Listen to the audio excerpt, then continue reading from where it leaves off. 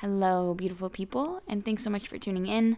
My name is Madison Scarlett, and you're listening to Hey 20s. So, for today's episode, I'm going to be addressing the topic of why your life may be falling apart, what it means, and how you can implement these 3 tips that I have to try and fix it. This episode, as many of my episodes do, they have curse words, so if you're not into that, then you might as well click off now. But what I wanted to name this episode was why your life may be fucked up, but I realized that doesn't sit well with everybody. But I think that it's relatable, but at the same time, it needs to encompass the fact that I'm here to try and give you some hope, some inspiration, and that's what this episode is all about. So I'm just going to jump right into it. Speaking of inspiration, the inspiration for today's episode came from a conversation that I had with a good friend of mine. Her and I were talking about, well, suffice it to say, how our lives were falling apart. We were talking about our struggles, and for her, it had to do with body image. So she was talking a lot about, working out, I'm eating well, and I'm not seeing the progress that I want. And on top of all of that, I'm really beating myself up about it. There's this lack of self-love and looking in the mirror and feeling disappointed. But she did make a note of if she were to see somebody else with her exact same body type, never in a million years would she look at them and think they weren't beautiful. But why is it that? Because it's her body, and when she looks at herself, she feels disappointed or she just doesn't like it.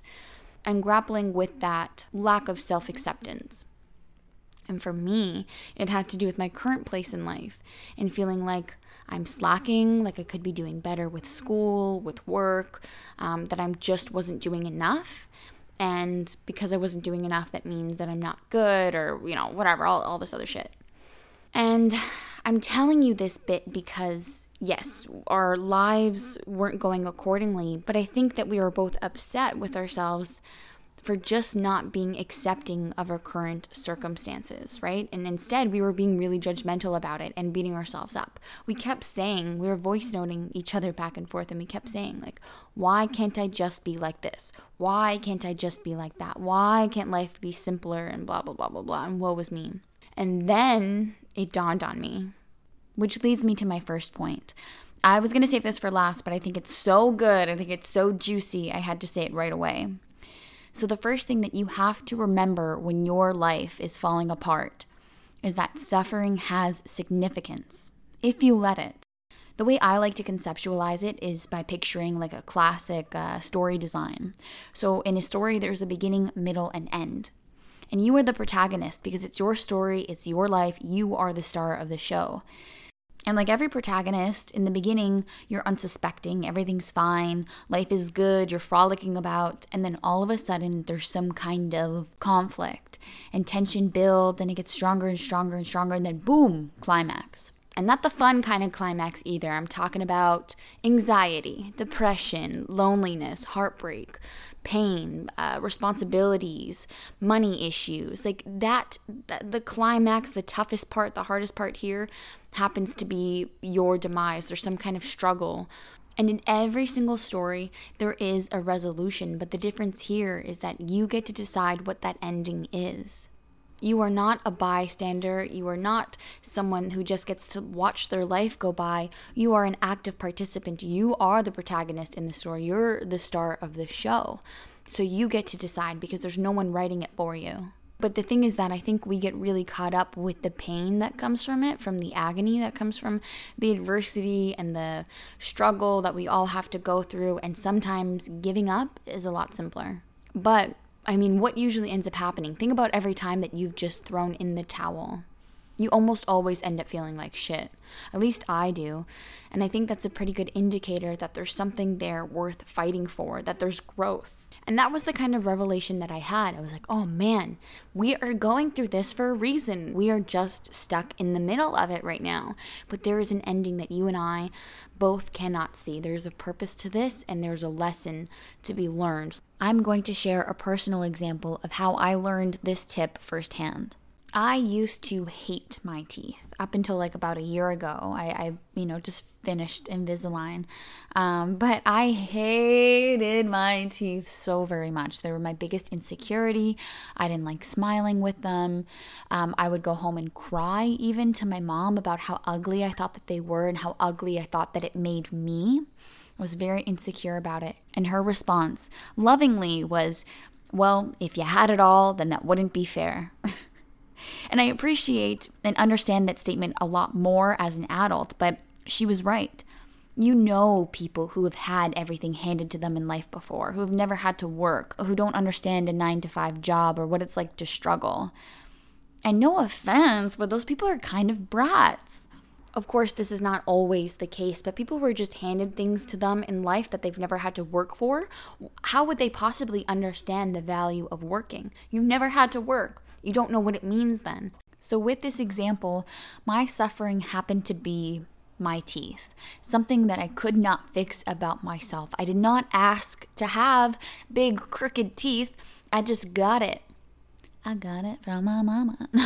I'm kidding. I actually got it from my dad, but that's besides the point. If I never experienced that, if I never had something about myself that I didn't like, then I wouldn't have the same level of empathy that I do now for people. Because I know what it's like. I know what it's like to look in the mirror and be disappointed with what you see. To look and think, fuck, this sucks. I didn't ask for this. I don't like the way that I look, and it's out of my control. There's nothing I can do about it. That's such a helpless feeling, but that empathy is huge. How are you ever going to relate to somebody if you've never even sort of walked in their shoes? What I learned through the experience of hating myself, through the experience of looking in the mirror and feeling disappointed, with not liking what I see and knowing that what I see and what I don't like about myself is out of my control entirely. I learned the value of being kind to yourself, of being kind to people who also have things about themselves that they can't fix, that's out of their control. To remove that level of judgment, because I didn't want anyone to judge me for my teeth, for my acne, for my weight, for things that I wanted so desperately to change that I tried and tried and tried, but that was just simply out of my control. I have a level of empathy which helps me relate to people who are going through the exact same shit that I was going through. So remember, when your life is falling apart and you feel like nothing is going your way, there is significance to your suffering.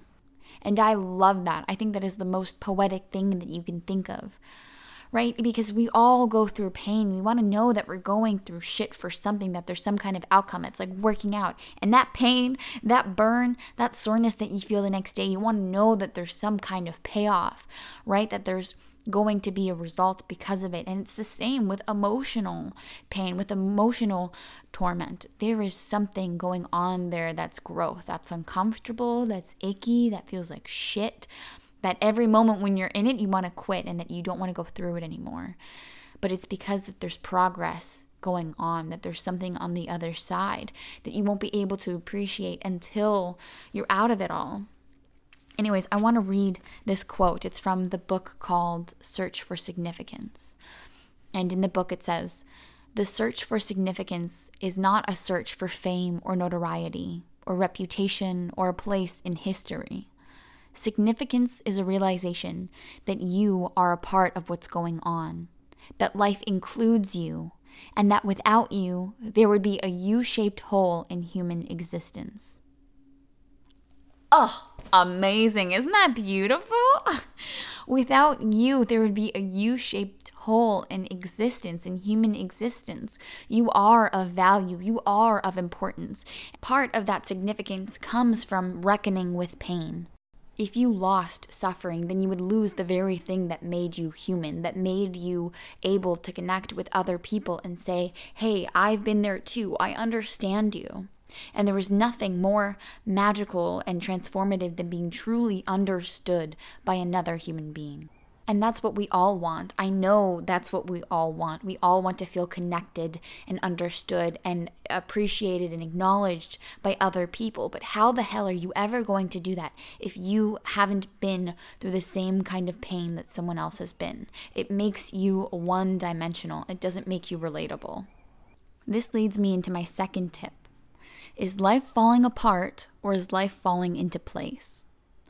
And this point depends heavily on your belief system and where you align your faith, whether or not you even have faith. But you can have faith in yourself. You should at the bare minimum. But this point is an emphasis on how we are so eager and so quick to try and control how things come to us instead of just letting it be, instead of letting the universe do its damn job. Like, we think that we are so much smarter and cunning than everything and everyone else around us, that we want to control, that we have this kind of tunnel vision.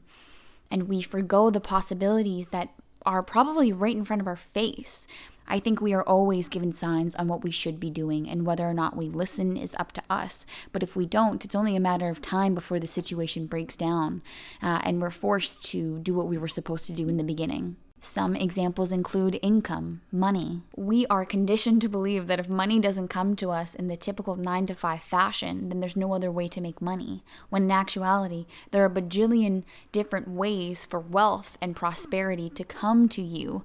But we are fixated on, well, it's got to come to me on a paycheck that says that I worked 8 hours this day and 40 hours a week, whatever, instead of getting outside of our heads, getting outside of our bodies. Our friend wants to invite us out to lunch, out to dinner, and we are so upset with our current circumstances, we say no. We don't realize that we're saying no to prosperity, that we're saying no to a form of wealth, right? There's endless examples of this. My mom used to tell me this story before bed growing up, and I didn't realize how wise this story actually was. She said that she made it up. I don't know if I'm going to say it and then someone's going to pull it up and be like, no, it's from this person and whatever. I think that she was being honest, but I'm going to try and give you the Spark Notes edition. Anyway, so in this story, she talks about this little girl who loves this pearl necklace, this fake pearl necklace at a store, absolutely in love with it, and begs and begs her dad to get it. He's like, listen, if you work hard for it, do some extra chores around the house, earn enough money, we can buy it together. Awesome, great. So she does some extra chores around the house and this and that, doesn't matter. They get the fake pearl necklace. She loves it with her entire heart. She thinks it's the best thing that there's ever going to be in terms of jewelry or I don't know, statement pieces, accessories. She loves the damn thing. She goes swimming with it. She takes it in the shower. She sleeps with it, but it starts to tarnish. It's not a real pearl necklace, and so it's fading. It gets that green gunk, but she loves it to bloody death, and she's never going to take it off. And her dad, every night before bed, is like, darling, I love you, but please give me that pearl necklace. I have something for you. Give me that pearl necklace. She's like, oh, no, but I just cannot. It's my favorite. And every night he would try again, darling, please give me that pearl necklace. I have something for you. She's like, no, there was nothing better than this pearl necklace. Until finally one night when she's like, okay, Dad, I don't know why I'm telling this story. Okay, Dad, you want my pearl necklace? Tears in her eyes because it's her favorite thing in the entire world that she doesn't want to let go of, that she doesn't see can possibly get better than this, until her dad hands her a real pearl necklace. And I do feel like this is the epitome of when one door closes, another one opens. So is your life falling apart or is your life falling into place? Does the universe maybe know exactly what you need and is trying to shove you in that direction because you're too afraid to do it on your own accord? Because being vulnerable is scary. Being out of control is scary. And we'd rather be miserable and comfortable and familiar with our circumstances than to try something new and maybe fail. Sometimes destruction is required for growth. And for my last tip, and this is just as important as the other two, if not more important, when you feel like your life is falling apart, you absolutely have to acknowledge that pain. The truth of the matter is that you are worthy of discussing that pain. When you pretend like it doesn't exist, and when you play a game of hide and go seek or cat and mouse, and pretend like it doesn't exist, and I'm gonna ignore, it just grows, and it becomes and turns into this beast, as opposed to when you bring it to light. Darkness cannot survive in light. So when you bring attention to whatever is bugging you, it can't survive. There's no way. There's attention, there's a focus, there's a spotlight on it. and it's bound to get the attention that it deserves. You're bound to get the help that you deserve, the support that you deserve, if you confide and trust in the right people, if you acknowledge it in the right ways. By denying your pain, you are doing yourself a disservice. You are hurting yourself. You are saying that I'm not worthy of comfort. I'm not worthy of healing, right? I'm not worthy of healing. I'm going to ignore, mask, hope for the best, and develop a drinking problem. Develop a drug addiction. Develop a gambling problem. Develop, a codependency, insecurities. I'm going to become jealous. I'm going to become unstable, spiteful. These are the things that are the consequence of unacknowledged pain. I understand that now in society, it's only beginning to become accepted. Mental health is only now being discussed and acknowledged, and it's really in only certain parts of the world. This is not universal, so I'm not blind to that fact. But it does not excuse your right to seek out the help that you deserve. Sometimes what's accepted, what's popular, what's tolerated is not always in line with what's right, with your inherent rights. And one of them happens to be acknowledging your pain, acknowledging what's gone wrong in your life. And I know, again, now we're really only at the tip of the iceberg with society and with accepting mental health and acknowledging all the issues that we have. It sometimes feels like the people who speak out are maybe the most fucked up, and I'm sorry for that language, but obviously that's not the case. I say it because I think it's ridiculous that people who speak up and who normalize therapy, who normalize reaching out and discussing depression, anxiety, fear, angst, worry, doubt, self-hatred, self-loathing, suicide, those people just have the courage. There's nothing novel about it. To say that you haven't experienced pain is to say that you're a fucking liar. We've all experienced some level of adversity, and it is your responsibility as an adult to acknowledge it, to know it, to say, hey, yeah, this is where I'm in pain, and to seek out the necessary help or to try and find what you can do. There's always something that you can do, and the second that you start believing that you can't, that you're a victim of your circumstances instead of an active player in your story and your life, you're doing yourself another disservice. Even if your circumstances are the worst that anyone has ever been in. We talk about this in social work where, we expect people to pull themselves up by the bootstraps. But what if you don't have any straps to pull your boots up from? I would say in a situation like that, you still cannot give up faith, even if there isn't a way out, even if people in your situation have never been out before and they've never been on the other side. You cannot give up faith, because that is where people become innovative. That's where people come up with ideas to fix their life when it's falling apart that has never been thought of before. Human history is riddled with problems, but the people with solutions never approach the situation with, I can't do it. It's never been done before, so forget it, and throw their hands up in the air. You may have to be that innovative. You may have to be that creative when it comes to problem solving, to fixing your situation. And maybe that's not what you want to hear. But that faith is crucial, because if you don't believe in yourself, then there's no way out. There will never be a way out. Maybe your situation is that bad, but I would still encourage you to have faith. You are worthy of that faith in yourself. And you have nothing to lose at that point. And maybe, just maybe, you are very creative and you're very innovative and you're another Einstein popping out solutions left and right and ideas that no one has ever thought of before. Maybe you will be that person, but you will never know unless you believe in yourself. Anyway, I went off on a bit of a tangent, but I hope that this episode provided you with a little bit of faith, a little bit of inspiration, and some tips and tricks that you can use when you feel like your life is falling apart, because I've been there. My favorite does happen to be the first one. I love the fact that we are not suffering in vain. I think that's beautiful. Let me know what your favorite tip was. If you have any additional ones that I didn't mention. I wanted to spare you guys from saying the obvious stuff like, ooh, pain is temporary. I feel like we all know that, or we should know that. If you don't, now you do. But let me know what you think. Anyways, that's it for me today, guys. Thanks so much for listening. Until next time, stay happy, stay healthy. Mwah! That was dramatic. Goodbye.